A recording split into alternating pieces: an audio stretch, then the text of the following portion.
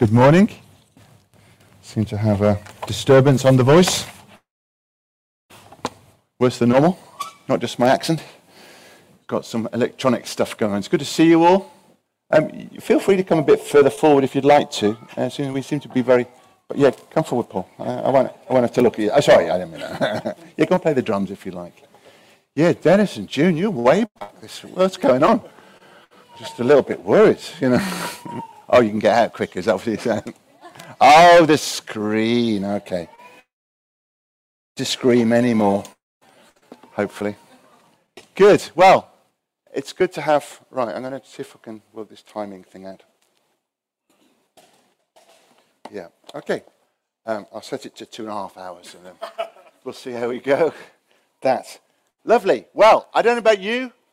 I don't know if any of you found yourself in a bit of a battle in the last little while to live out your Christianity, to be alive, to be just a person about. I don't. Has anyone? Perhaps I won't ask for Joyce had a battle to stay warm, but yeah. So battle is a normal part of life, isn't it? As a Christian, we can't get away with it. If we're not battling, it's a famous way. Someone went to a preacher said, "I'd like you to pray that I would have no more battle in my life." He said, "Well, I'm going to have to pray that you'll die." So we don't want to die, but we do want to learn to deal with the battle and the opposition that comes upon us, don't we? Yeah, so that's what I'm going to be talking into. And the way I'm going to get into this is through a story, or not a story, because if I say story, you think it's not true, but a historical event in the history of Israel. And we know that everything in the Bible is written for our instruction, to equip us, to enable us to live more righteously. And I'm fighting with a little blonde girl. It's very hard at the moment, isn't it? She's a lot more attractive than me. So if I can have your attention back, that'd be very nice. So yes, Jesus said, in the world, you'll have trouble. That's nice, Jesus. Thank you for that. But, he said, take heart. I have overcome the world. Good, isn't it? And just as we start, I want to just put up there, the battle is the Lord's. He is fighting for us. Jesus has won the victory. Dee sings that great song. He is fighting for us. Yeah, you know that one? When Dee gets going on that one, it's great, isn't it? And we need to learn to stand and abide in the victory that he has won. We're not meant to be under the cosh. We are in a battle, but we're on the victory team. The enemy who's against us has been defeated. And so if we put into practice the things that are in the Word, we can be on top, below, the head, not the tail, all those kind of things. Okay? So, as I say, we're going to look at through a story, a historical story, and it's found in Ezra. You turn to it if you like. Ezra. Tell if you think to yourself, I wonder what on earth that boy was on about. Perhaps read the beginnings of Ezra, and it might make more sense to you. But hopefully, what I'll say will make sense well. Where I'm going to read a little while is in Zechariah 3. So you might be better off finding Zechariah 3. Sorry. Yes, so the context of Zechariah 3 is found in Ezra. It would be a better way of me saying it. And if you know much about the history of the Jewish nation, they went up and down a little bit, didn't they? They spent in the land, spent time in Israel. They disappeared from them not to, and he told them, if you walk in these things will come upon you. The curses, not the blessings. So Jews had gone into exile. They'd gone in a few different tranches. But eventually, most of them were in Babylon. We get that Psalm 137 about singing the songs of Zion in Babylon. How can we sing the songs of the Lord in a foreign land? They've been punished. But they're told that it's going to be 70 years of exile. That's in Jeremiah. And also in Daniel, because Daniel's around. Says it's prophesied that there's a gentleman called Cyrus, who's crucial in them coming. And if he makes a proclamation 70 or so years, and he sends, not a Christian king, a pagan king, if you like, Persians. He sends Jews back to Jerusalem to build the temple and to build the city. And that's what happens. As a little aside, just for when I first was involved in the hot sausage company, which is what I did for quite a long time, when I was first in Cambridge, I first started, I had a site that was opposite Paper Chase, where the red telephone boxes are now. And at that time, you could go anywhere. And apart from this little golden triangle, you couldn't go in. But the council decided, in their wisdom, which was great, probably, that cut down of hot food sites, we were hot food traders, to make, there was a really good city. There was about 10 or 11 traders and traders. But my boss got the met of the, not to his face, obviously. And it was very, very much a time when God vindicated us and gave us the best 3 sites in Cambridge as a company. And we never looked back to where it is now, outside Holy Trinity, outside Woolies as was, outside, which is now Next. And we never looked back. It was a fantastic time of being in the right place at the right time, of making money, because no one else was really doing food at that time. It's very different now. But we used to joke that this guy was called Cyrus because he, even though he wasn't a Christian, he didn't know much about us, he stood on our behalf and he kind of fought for us, if you like. So that's Cyrus. So Cyrus sent the Jews back to Jerusalem, and they came back in various churches again. So the first lot came, and then different time, find that they came back in different ways, and things happened. But the first thing they did when they returned to Jerusalem, it says that the fear of God was upon them, so they built the altar. And they set in place the worship on the altar. So the first thing they did was they built the altar, restored worship to Jerusalem. And in some ways, some of us who have lived a long time, we've seen that God's been working in our country, in our history, in restoring worship, restoring the altar.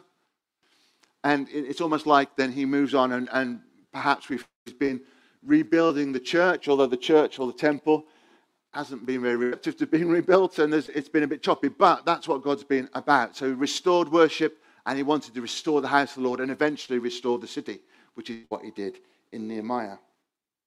But back then they restored the altar, they worshipped, they celebrated the Feast of Booths, and there was great rejoicing because of what God had done. God had sent them back, restored them. They'd been waiting all this time. And then they built the foundation of the temple. And again, there was great joy, but it said the older people who'd seen the previous temple were crying because, the glory of the new, is it going to be like the old? But the younger were, and there was a whole rejoicing and weeping, but things were good. We're going to build the temple, but, and there's usually a but in the stories, isn't there? Whenever there's a work of God, whenever God is working, whenever we're working with God, whenever we're with God, there's always opposition, isn't there? Yeah, have you noticed that? And in a sense, that shows we're alive, and it shows we're kicking, it shows we're walking with God. We should rejoice that there's opposition, because the enemy's worried about us. We have to worry if there's no opposition to our lives, because what are we actually doing? If everything's rosy and we're just sailing down the river and the sun is shining, no opposition, you need to just question what you're doing. Are you really doing what God's asked you to do, or are you just conforming to the world? But there was opposition to the temple. And as you read through Ezra, you'll see that quite a few things happened. The first thing the enemies of the Jews did, who were around, they befriended them. And they said, let us work with you on the building the temple. We're good builders. We want to see this temple restored. Let's work with you. Their response was, no way, Jose. If he was a prophet at the time. I'm not sure if Jose was a prophet, actually. Mexican prophet, was he? I'm not sure. But anyway, no way, Jose. He said, we alone will build the temple, as Cyrus commanded us. So he said the people of the land tried to discourage them. They troubled them in the building, hired counselors against them to frustrate them. So the people didn't want people around them didn't want this, not the Jews, but the nations around. They didn't want the temple built, so they worked against it.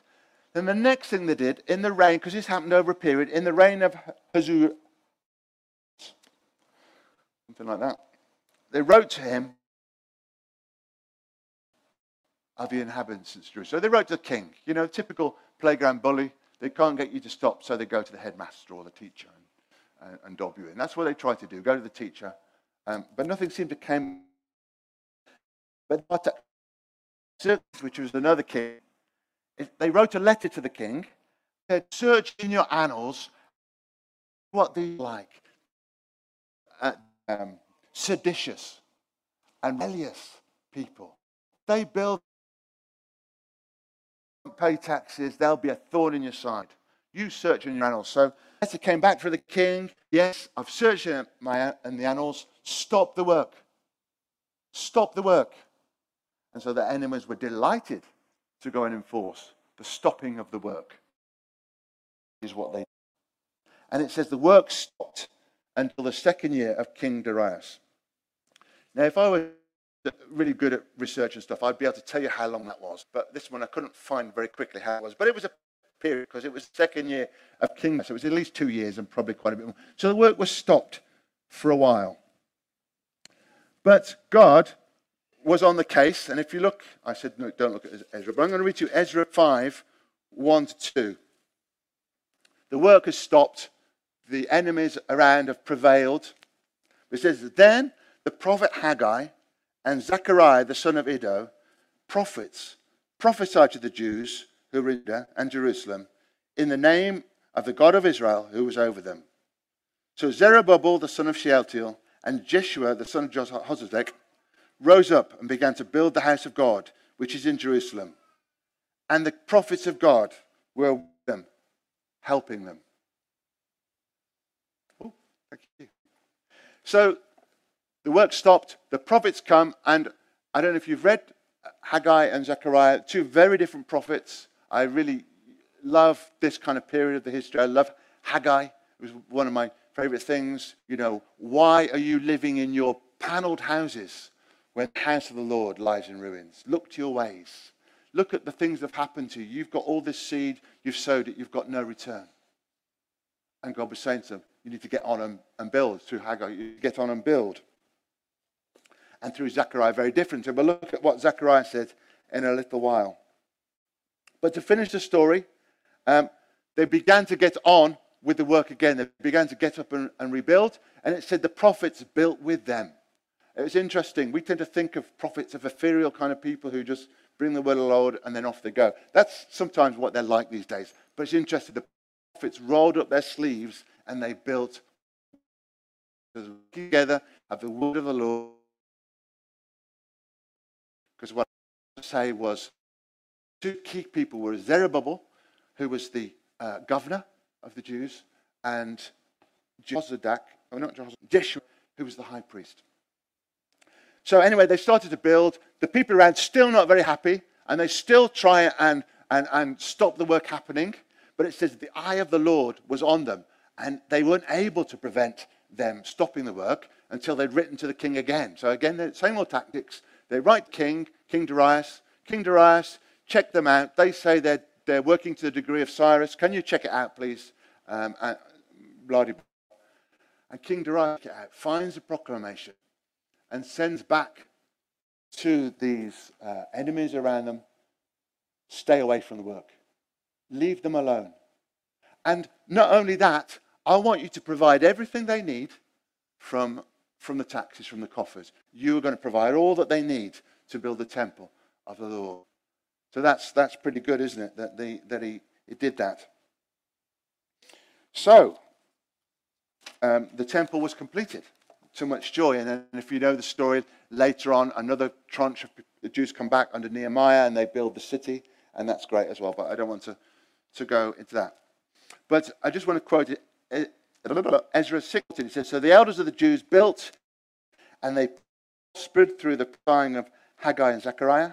And then further on, so they built and finished it according to the commandment of God of Israel and according to the command of Cyrus, Darius, and Artaxerxes of Persia. And I think one of the reasons why Jeremiah said he wants it to be finished was he wanted them to pray for the king and the sons of the king, that they would prosper. But as I said, any work of God, any working of God, any walk with God is going to be challenged. The enemy doesn't want God's work to prosper. He doesn't want us to prosper. And so he will come against it. And he will use people and circumstances to hinder, intimidate, bully, and prevent the work. They're lovely words, aren't they? Intimidate, hinder, bully. Just the kind of things we want on a Tuesday morning when the sun's shining, isn't it? A bit of hindering and bullying going to stop us on with the work of the Lord. But it takes faith and the arena of God. But I want to look today at a specific aspect of the battle that was going on, because I've said about Haggai. Haggai came with very much what are you doing? You're living in your beautiful houses, and the house of the Lord is in ruins. Look to your ways, and they do look to the ways, and they rebuild the temple. That's in Haggai. But Zechariah, he doesn't seem to come with such practical application. He's much more kind of up there. He comes with visions. He's got 7 visions that he brings to them. And I want to look at just one, and it's in Zechariah 3. And it's in my Bible, it's a vision of the high priest. Does anyone know what the high priest was called? Was anyone listening to me a minute ago? Jeshua. Yeah, that was a trick question, actually, because in this thing he's called Joshua. So he changed his name. That's annoying, isn't it, when you do that? But Jeshua, Joshua, the same character, but yes, it's Joshua. It says, oh dear, my page is turned over. Then he showed me Joshua, the high priest, standing before the angel of the Lord, and Satan standing at his right hand to oppose him. And the Lord said to Satan, "The Lord rebuke you, Satan. The Lord who has chosen Jerusalem rebuke you. Is this not a brand plucked from the fire?" Now Joshua was clothed with filthy garments and was standing before the angel. Then he answered and spoke to those who stood before him, saying, "Take away his filthy garments from him." And to him he said, "See, I have removed your iniquity from you, and I will clothe you with rich robes." And I said, "Let them put a clean turban on his head." So they put a clean turban on his head, and they put the clothes on him, and the angel of the Lord stood by. And it goes on there, which I won't read just for the moment. So, just to recap the story, we've got Joshua the high priest standing before the Lord. He's got filthy robes on. And those filthy wasn't just like he rolled in the dirt a bit. It was kind of like a human excrement and vomit. That was the kind of stuff that was on it. It was not nice. It's not the kind of thing you talk about at your Sunday lunch, is it? So don't talk about it at your Sunday lunch. But it was horrible. It was slimy and nasty. So and Satan, which means accuser, was standing beside him, accusing him. Yeah? And that's what Satan does, yeah? Satan is the accuser of the brethren. It talks about him, doesn't it, in Revelation? Actually, in the Old Testament, it's not necessarily a person, but it's the accusation. And in court, they used to have that accuser. It was almost like the prosecution would come and accuse and say, "Look, this guy has got filthy robes." But it says, the Lord rebukes him. In our parlance, he says, "In the name of Jesus, I rebuke you." Yeah? But they said, "The Lord rebukes you," because it was the angel of the Lord he was before, which might be a theophany. Some people say the angel of the Lord is a theophany, don't they? Which is actually a pre-incarnation Jesus. But I'll leave that with you. The theologians can think about that for a little while. And they take his filthy robes off and put rich festal robes on him and a clean turban on his head. And he said that he's a brand plucked from the fire. Which famous preacher used to talk of himself as a brand plucked from the fire? Anyone know? Sorry? Wesley, because Wesley actually was saved from a fire when he was about 12 in the vicarage at Epworth. He was rescued from a fire, but he used to talk about himself as a brand. Maybe Wigglesworth did as well, but certainly Wesley did. So the enemy, the accuser of the brethren, seeks to destroy the works of God and his people. He is behind the resistance that comes. The Bible says we do not fight against flesh and blood, do we? So it might be your wife that's saying the words or your friend that's saying the words, but we're not fighting against them. We're fighting the accuser, the spirit behind it. And sometimes the battle, it's from people and from circumstances, but often, and what I want to talk about today, the battle's within, where within is. You know, not from the outside. The enemy accuses us. You're filthy. You're unclean. You're not worthy. How can you stand? How can you stand in this worship meeting when you did what you did yesterday? When you spoke to your wife like that? When you spoke to your husband like that? When you, whatever you did, and there's an accusation, you're not worthy. You shouldn't be here. You might as well go home. Look at all these lovely people around you. They would never do anything like that. If they just knew what you were like, they would shun you immediately. No, because some of us are probably worse, actually. And what he's trying to do is to make us back down, to make us withdraw and give up. I'll never be good enough. I'll never succeed. You know, the enemy and his hordes throw lies at us, don't they? And what they're trying to, because actually, the enemy can't make you do anything against your will. He can't force you to do anything. And what he does, he feeds you little lies that then we dwell on. And if we dwell on them too long, they become strongholds. And they become patterns, don't they? And we need to avoid it. But the thing is, I don't know about you, but I've never heard a voice going, Roger, you filthy little man. That's not how the enemy talks to us, is it? He talks to us in our own voice. We think it's just me talking to me saying, I'm filthy. I'm no good. I've did some things, I'll never be any good. They're lies. And that's how the enemy talks to us. You know, if we heard a demonic voice coming, we'd know, wouldn't we? We'd know, sense to know that if we heard that voice, they're lying to us. We've got that much sense, haven't we? Shall I just wait till this person comes in and then you can all look back to me? Good? Okay. Are you all with me again now? This is why Scott doesn't like listening to me, because I pick people out. I can see where you're looking. I can see what you're doing. Yes. So these things that are in our voice, they float around our head, don't they? Like little blackbirds whizzing around our minds. And often we can some things are just silly. We can deal with them, can't we? But there's things we just dwell on them and let them grow in our hearts. And unless we deal with them and kick them out and turn our attention to the truth, we're going to be in a muddle. Yeah? You agree? So I've written in my notes, help. How do we fight against this so we are not influenced by lies and the enemy's attack? And I've already said the good news is the enemy can't make us do anything. Because that's what he makes us think, I couldn't help do that. I couldn't help being rude to that man. I couldn't help it. It wasn't my fault.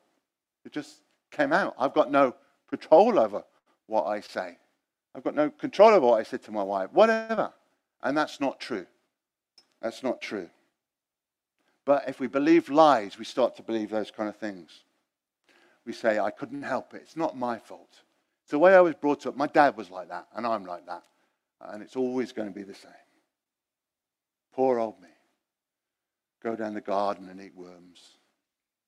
You know that song? But the Bible doesn't talk like that, does it? No, it doesn't. Thank you, Dennis. So, 2 Corinthians. Sorry? 2 Corinthians 10? No. Yeah, 2 Corinthians 10, 3 to 6. I've written 3 to 6. Well done, Dennis. Do you want to come preach here? 2 Corinthians 10, 3 to 5, but really I put 6. For though we walk in the flesh, and that's not talking about the wrong kind of flesh, carnal as opposed to, we're in bodies, aren't we? We'll walk in bodies. Yeah? Though we walk in the flesh, we do not war according to the flesh. For the weapons of our warfare are not carnal. That's the other kind of flesh now, isn't it? They're not carnal, they're not of the flesh, but mighty in God for pulling down strongholds, casting down arguments, and every high thing that exalts itself against the knowledge of God. Bringing every thought into captivity to the obedience of Christ. And not reading verse 6. We're not fighting flesh and blood, but the weapons of our warfare are mighty. The enemy ranged against us, he's got tricks and wiles and stuff, but the weapons that we have are mighty for the pulling down of strongholds. So if we've got strongholds in our head, if we've got strongholds in our life, we can pull them down with the weapons we've been given. We can change. Yeah, that's good, isn't it? And we can pull down everything that exalts itself against the knowledge of God. And somewhere else, Dennis will know where it is. It says, we are not unaware of his schemes. Where's that, Dennis? I haven't got that written down. Sorry? 2 Corinthians 2:11. 2 Corinthians 2:11. We are not unaware of his schemes. Ephesians 6. Finally, my brethren, be strong in the Lord and in the power of his might. Put on the whole armor of God, that you may be able to stand against the wiles of the devil, or the schemes, or the mind games, or whatever, of the devil. For we do not wrestle against flesh and blood, but against principalities, against powers, against the rulers of the darkness of this age, against spiritual hosts of wickedness in the heavenly places. Therefore, take up the whole armor of God, that you may be able to get by. Yeah? To withstand. That you may be able to withstand. If you read this when you're home, look at how many times stand, that you can stand. Stand. There's no sense of you're going to have to sit on your bottom and let the enemy get away with things. You can stand. Therefore, take up the whole armor of God, that you may be able to withstand in the evil day, and having done all, to give up. To stand. Having done all, to stand. The Bible says, submit to God. Resist the devil, and he will flee. 1 Peter 5:8. Be sober. Be vigilant. Your adversary, the devil, walks about like a roaring lion. He isn't a roaring lion, he's like a roaring lion. If you put your head in his mouth, he'll bite you. But he's like a roaring lion, seeking who he may devour. Resist him, steadfast in the faith. Is there a theme coming through that we have to do? That we have to stand firm? We don't necessarily have to go out and punch him a few times, but we have to stand in what we have, in what we've been given. Resist. You know, he will flee if we resist him in the name of Jesus. I just want to look at the armor a little bit. I don't know about you, but I know Dennis probably does this as well. I pray and put on the armor every day. And, not necessarily in a kind of legalistic way, but just reminding myself of what has been provided and how I can stand. So, it's interesting because what I've realized is we have the armor and we can stand, but it's in relationship to the Spirit. It says in Proverbs, the horse has been prepared for battle, but the victory belongs to the Lord. So it's, in a sense, you can put all this armor on and just stand there and you'll get overwhelmed. There's got to be some sense of it's in the power of the Spirit. It's by the power of the Spirit, by fellowship with the Spirit. We put the armor on, we do our part, and we can stand because of the Spirit of God in us. Okay, so finally, my brethren, I've read that bit. Stand, therefore, having girded your waist with truth. Just praying, Lord, fill me with truth today. Jesus, you are the truth. Holy Spirit, you are the truth. The Word is the truth. Fill me. with your truth. May my mind be girded with it. Putting on the breastplate of righteousness. Lord, you've made me righteous. I have no righteousness of my own, but you've made me righteous. And you've given me that breastplate. It's not covering up dirtiness underneath, in a sense. You know what I mean? It's not kind of, it is protecting us. But, there's a sense we've been made righteous. There's, in Corinthians it talks about he was made sin so that we could be made the righteousness of God. So through and through, Blackpool Rock, righteous. You know what I mean by Blackpool Rock? You're probably not allowed to eat it these days because of your little teeth and stuff, The nanny state and all that kind of doesn't want your teeth to go bad. But the rock's got the Blackpool all the way through it. And that's what we are, righteous all the way through. Having shod your feet with the preparation of the gospel of peace. Yeah? So, Lord, I want to be putting the gospel on my feet. I want to go where the gospel's taking me today. I want to have the word of the gospel in my mouth. And you might find different revelation from these things. Don't necessarily believe what I say.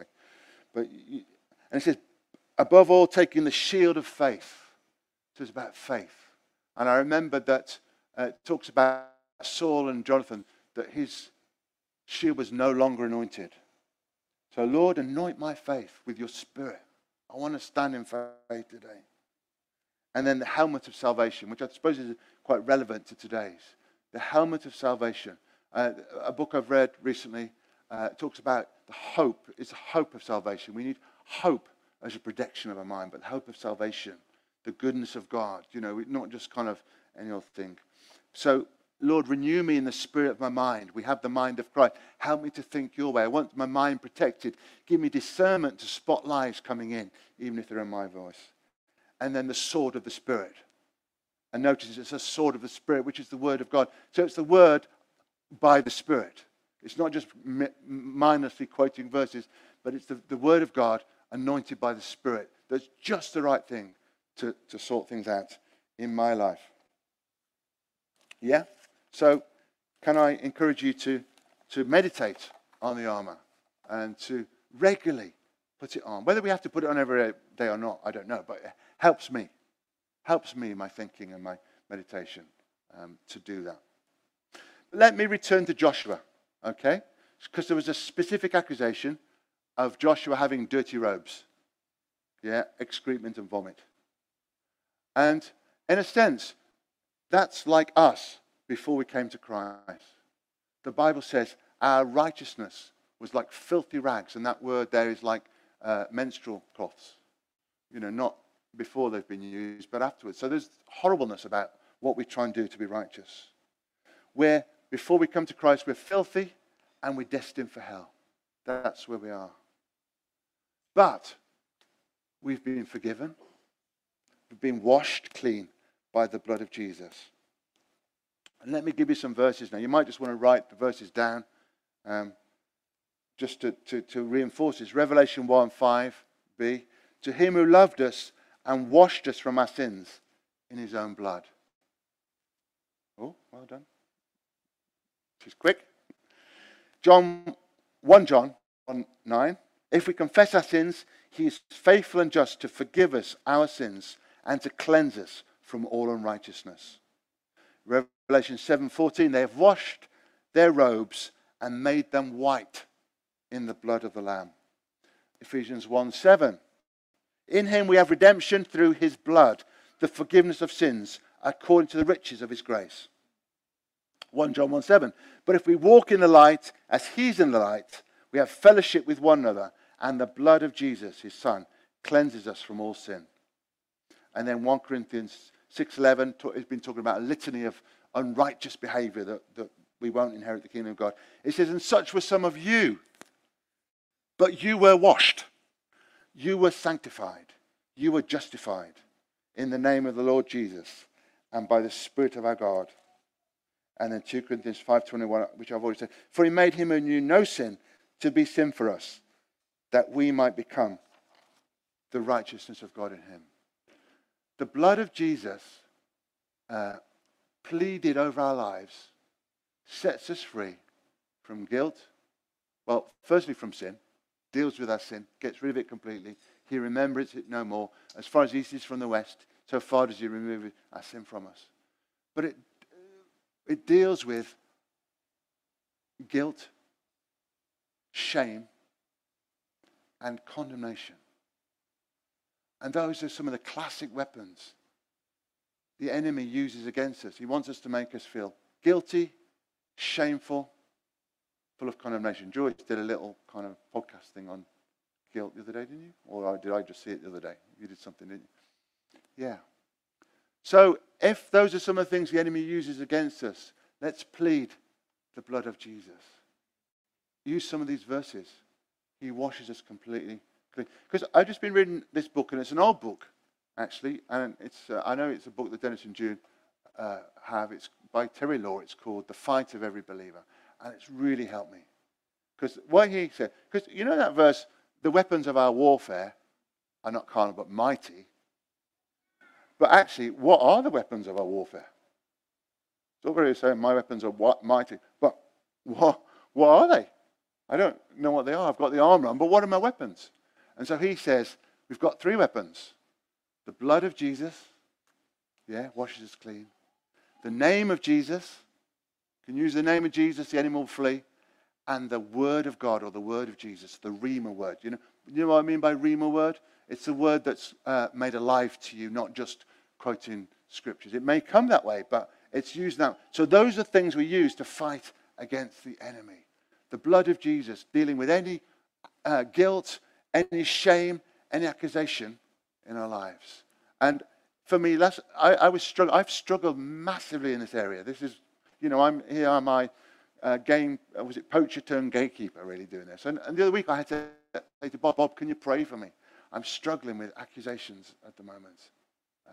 And recently, it was just rebuking it in the name of Jesus. Set me free. And initially I said, the Lord rebuke you. And then I realized, hang on, I'm in the New Testament. It's the name of Jesus I use. But even the Lord rebuke you. But so it's almost like it's not just the accusations, but it's what's behind it that's trying to. And Christopher Valaton talks about the thoughts that come like fiery darts. They almost come with a it seems like an ability to do what it said. You know what I mean? So a lie comes, you're going to steal. Okay? Steal this lady's handbag when she's not looking. Okay? It's not just in my mind, oh, that's a terrible thought. I won't do that. But there's almost like an unction that comes. I think, I'm going to steal that handbag. You know what I mean? And we have to stand against that spiritual attack. Because if it was just thoughts in our minds, we could probably deal with it, couldn't we? But it's because it comes.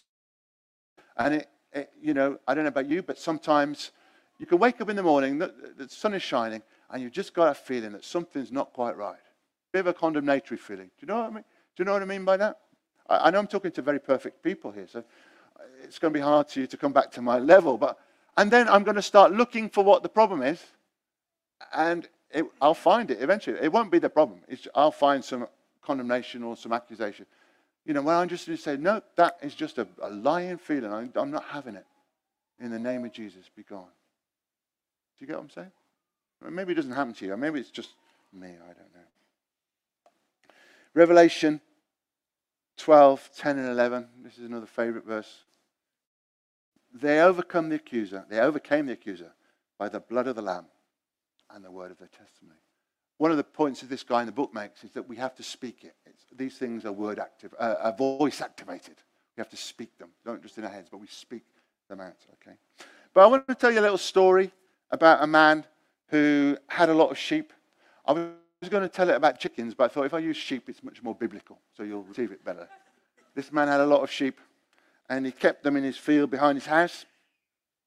But he had a lot of trouble with a pack of wolves, not my football team, but, proper wolves, snappy things, coming and stealing his sheep. And so he put up a big fence to keep them in, but they still kept getting in to get his sheep. I thought, what am I going to do? Anyway, he managed to get this little army of guys with sticks and flames and all that kind of stuff. And so one night when this pack of wolves came, they went out and they just, I was going to say what Les would say, but they beat them and really dealt with them. And so they basically killed most of them, apart from one little pup. Do you call them pups, wolves? I'm not sure. Cub. A cub, yeah. Cub, like the Cub Scouts. And so the man felt a bit compassionate towards this little cub thing. So he said, I'm going to take it in, and I'll keep it with my sheep because it's a little thing. It'll be fine. And over a period, initially, it was just, there was bite marks on some of the sheep because it was only a little thing. It didn't really have the big enough mouth. But eventually, it started eating the sheep. Obviously, it's a wolf, isn't it? You don't, have wolves in with your sheep. I mean, as elders, we know that we have to watch out for wolves in the flock because they come in and devour. So he thought, well, I don't know what I'm going to do. So he thought, okay, what I'm going to do, I'll have a chat with this wolf. It's a story, so anything could happen, right? Okay, you've got to suspend your disbelief. Yeah, suspend your disbelief. Can you do that? It's good literature students. So I can have talking wolves and whatever, yeah? It's my story. Okay? Yeah. So I'm going to have a chat. And I'm going to tell it, look, wolf, I forgive you for all those sheep you've eaten. And I'm going to give you a clean start. And let's start again. And actually, I think probably what I need to do is make you look a bit less wolfy. So I'm going to shave your fur, and I'm going to put on a fleece. And you'll look like a sheep, and because I know you don't really want to eat these sheep, do you? And the wolf, no, he doesn't want to eat the sheep. Just can't help it. He's a wolf. That's what wolves do. They eat sheep. So, okay, so that's great. So a couple of nights, fine. He thinks, whoa, I've cracked it really good. But then the sheep started disappearing again. And he kept telling me, look, I've told you, I've forgiven you completely. I've washed you clean, made you clean, given you this new kind of, yeah, the wolf said, I'm really, really sorry. I won't do it again. I'm sorry. I didn't mean to. But it kept happening. And one of his friends said, look, that wolf is never going to change. It's a wolf. It's always going to eat your sheep. You're going to have to get rid of it. But he said, no, I've got an idea. I'm going to do an operation. I'm going to take out from inside it its wolf nature. Yeah? And I'm going to make it like me, the shepherd. Yeah? So that's what he did. He took out his wolf nature and he put his own nature. Because he thought, I won't make him just like a sheep. I'll make him like me, the shepherd. He'll look after the other sheep. So instead of having a wolf that eats the sheep, I'll have a wolf that looks after the sheep. Yeah? So, that's what he did. And you know what? Apart from the occasional slip, when the wolf forgot who he was, because he no longer had a wolf nature, he no longer wanted to eat. It took a bit of training. He had to learn, train him.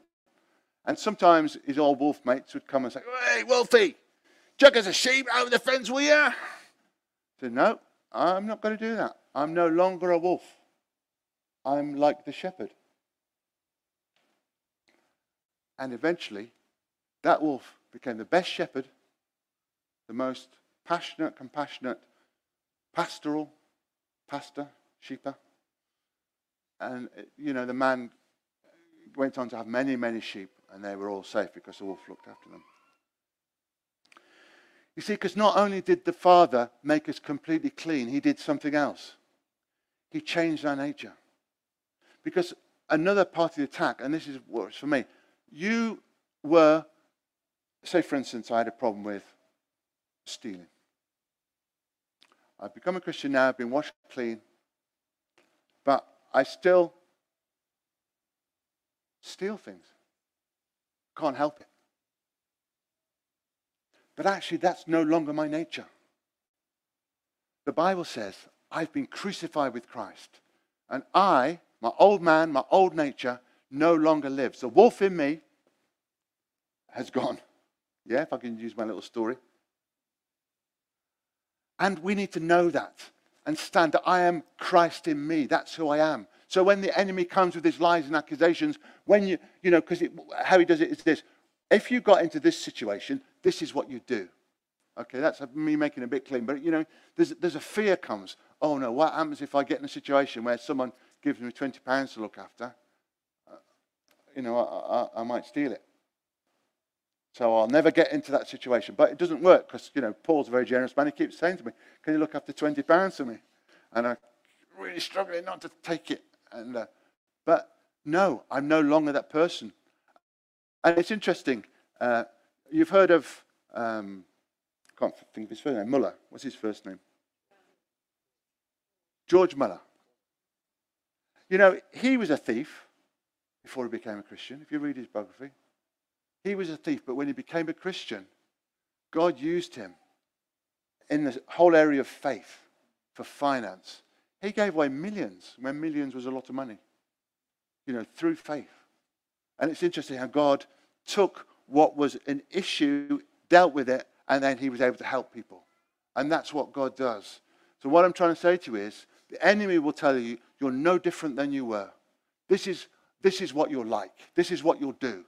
And it's not true. I am a new creation. I am Christ in me.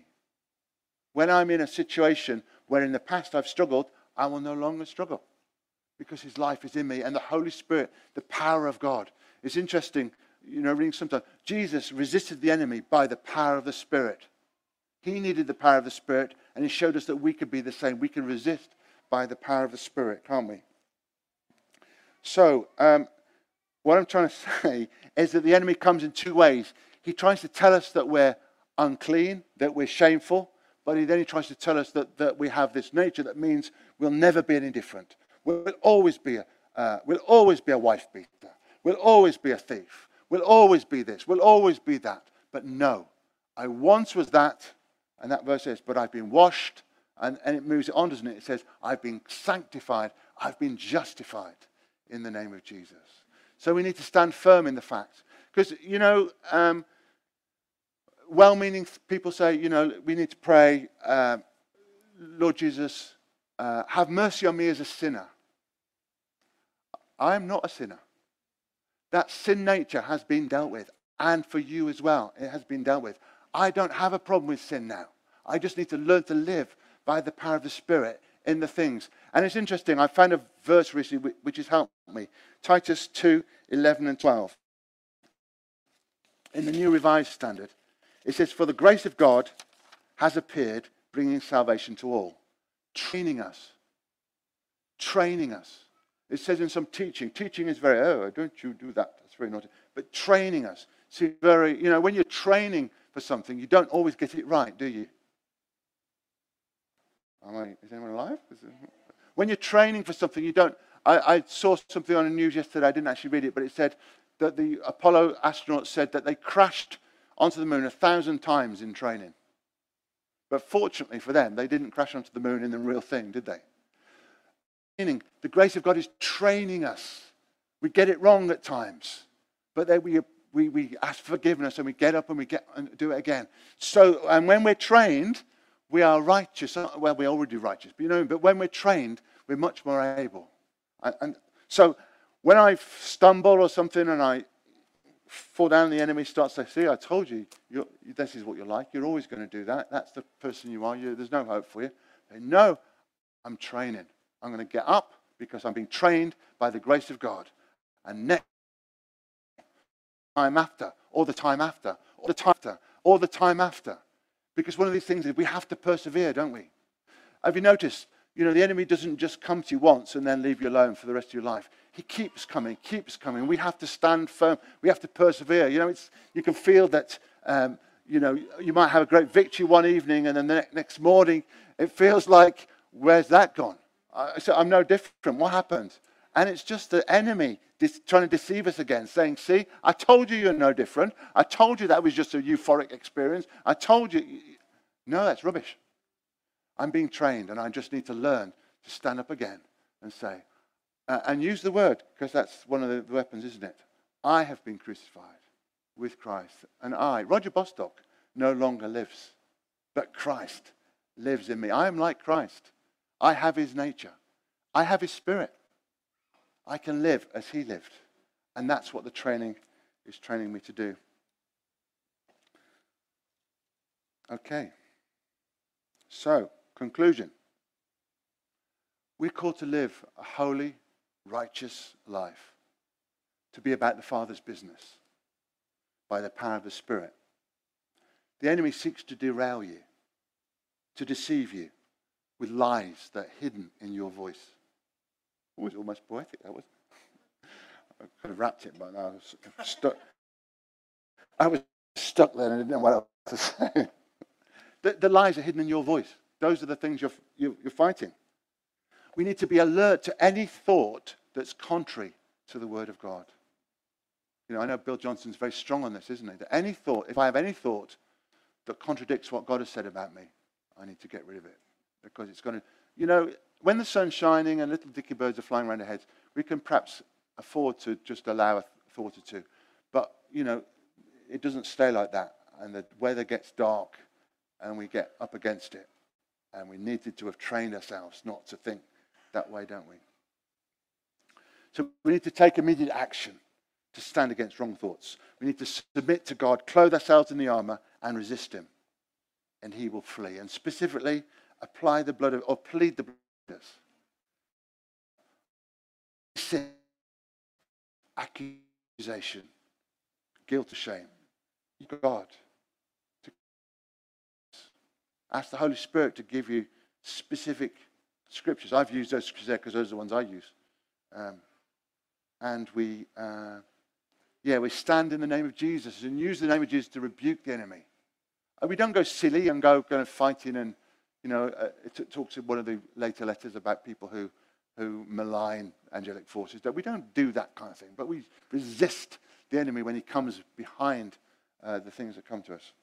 Because our powerful weapons are the blood of Jesus, the word of God, the name of Jesus. These have divine power to destroy strongholds and enable us to stand against the attacks and to stand firm. Because, as I've said, the battle is relentless. It's persistent. But take heart. I've noticed actually Jesus says that in one of my versions there. Take heart. You use that quite a lot. Take heart. But take heart.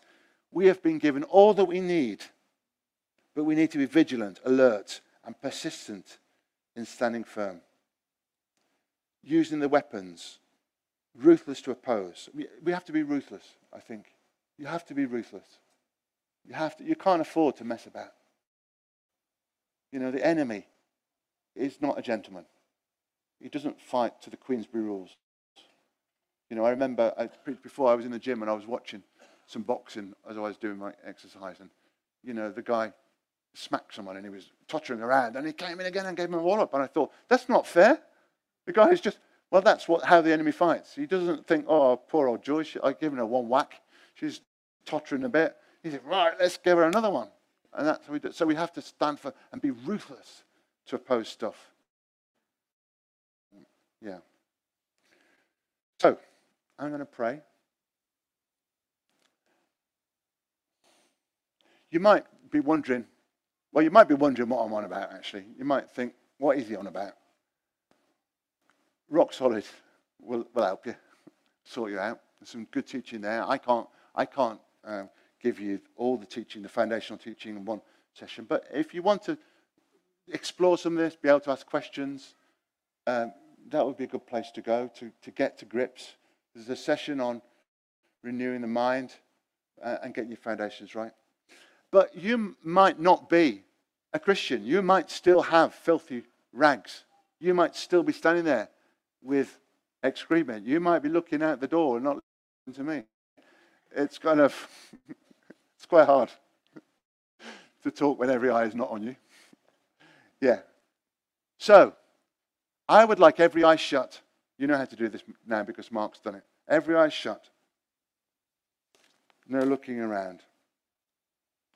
If you know that you haven't been cleansed of all your sin, you haven't been born again, you haven't known that cleansing, the first step is to get born again, to come to know Jesus. I'm going to pray a prayer. Perhaps you can pray. Perhaps we can all pray it. But if you praying it for the first time, really mean it. So I'll try and spit it up, but it's quite awkward. So we'll all say this, but if you have never said this kind of prayer, please pray it with all your heart. So, Father, thank you that you have provided the way to know you. I acknowledge that I am a sinner. All my efforts to be clean are like filthy rags. I turn away from trying to please you by my effort and goodness. Yeah. Forgive me for my sin and wash me clean. I ask you to change my nature and cause me to be born again. I trust in you, Jesus, for my salvation. Come and fill me with your Holy Spirit and lead me in your righteousness.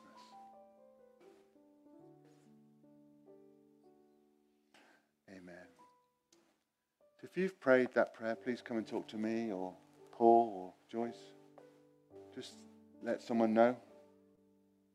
But I just want to pray a general prayer that God would give us wisdom, that open our eyes, give us revelation of the weapons that he's given us for us to stand firm. That would show us the armor, that it's not just a nice little litany in there, but there's real things that make a real difference in our lives. Lord, show people how to put on the armor. Show people the weapons of their warfare, the blood of Jesus, the word of God, the name of Jesus.